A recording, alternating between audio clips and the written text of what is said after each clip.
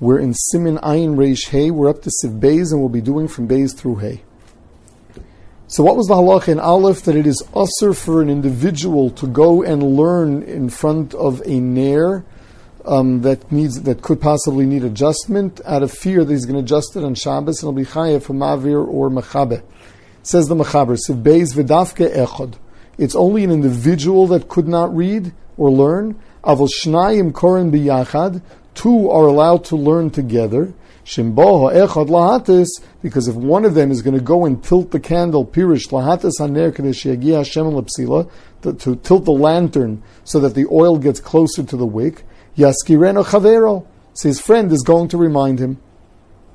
V'hu, when do we say that it is mutter? Shekorin bi'inyan echad. That's only when they're both learning the same thing, so that they are relating to one another.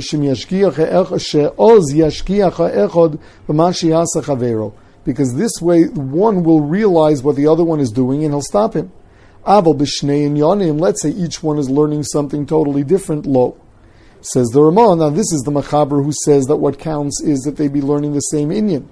The Ramah holds further. The Ramah holds that if they're using two different svarim, we're afraid that each one is going to be looking into the sefer and not see what the other one is doing. V'lochein, osir lomer piyutim belel yontiv shechaliyas b'Shabbos b'beis hakneses. One does not say piyutim at davening on leil yontiv that falls in Shabbos and Shul. V'cheinagu, that is the minig. Even say according to the Deis that certain kind of lights there's no problem with. There's a low plug. Chazal were afraid that Shul's a big place. You never know. Somebody's going to have some kind of ner that he will tilt.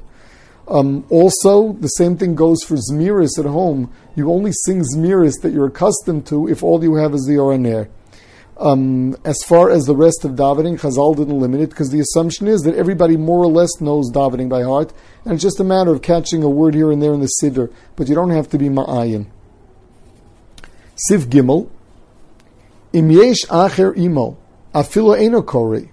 If someone else is there who is even not learning, va'omer lo tein daitcha olai shalo atem muter, and he tells him, please keep an eye on me, make sure that I don't go and tilt the lantern, that is muter. V'adin amomer ken liishto, the same thing going for ishto. Now the lashon here, afilo eno kori, is a bit difficult, because on the contrary, if he's reading, if he's learning, there's even more of a reason to say that he's going to forget to remind me. It should be dafke in a kori. So the Mishnah Berurah says this is coming to include the daya of the Baal HaTruma, that they were only matir when the second one is reading as well. Now, the question is, going back to Siv Beis, based on what we learned in Siv Gimel here. So what is halacha l'maaseh if the other person is also learning a different inyan, a different sefer, but you told them to keep an eye on you? What is the halacha there? So the Mishnah Berurah says it could be that you could be mekel there. It could be that tein daitcha olai will work even if the person is learning something else.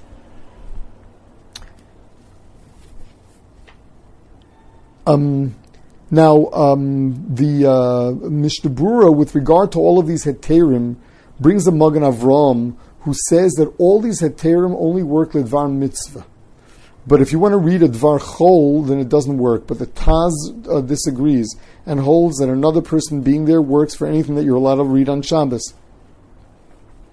The similar kind of question comes with regard to cleaning one's clothing from kinim, something else that needs iyun. So the halacha would be that one person can have a shomer if the other person isn't doing anything. Siv Dalid, Adam Chashuv. She'ein darko b'chol lahatos muter b'chol gavni. An adam chashuv, someone who never adjusts the light, it's always someone else that's going to adjust it for him. For him, there is no chashash. Chazal were in gozer, but that's got to be that the person is borer, that he never makes an exception. The Pri Megadim says, Bizman hazeh, we don't have that level of aristocracy where a person just would never do something and only rely on other people doing it for him. Whereas the Mishnah Berurah says if he's someone that doesn't normally get involved in adjusting the lights, he has his servants or other members of his household do it, then he can be mekel with an ner shaiva or chelif. Sivhei b'medura, a fireplace, afilu asara ein koren. Even 10 cannot read. Why is that? Number one, Mishum dahol v'yoshim rechokim ze mizeh. First of all, a fireplace lights up the entire room so that they're not sitting next to each other. V'od, so that if one person does move it, the other one won't even notice. V'od says novel udim smuchim lahem. Also, in the case of a candle, you have to walk right up to it to adjust it. Whereas in the case of the fireplace, there's a vast area and it could be right next to you. So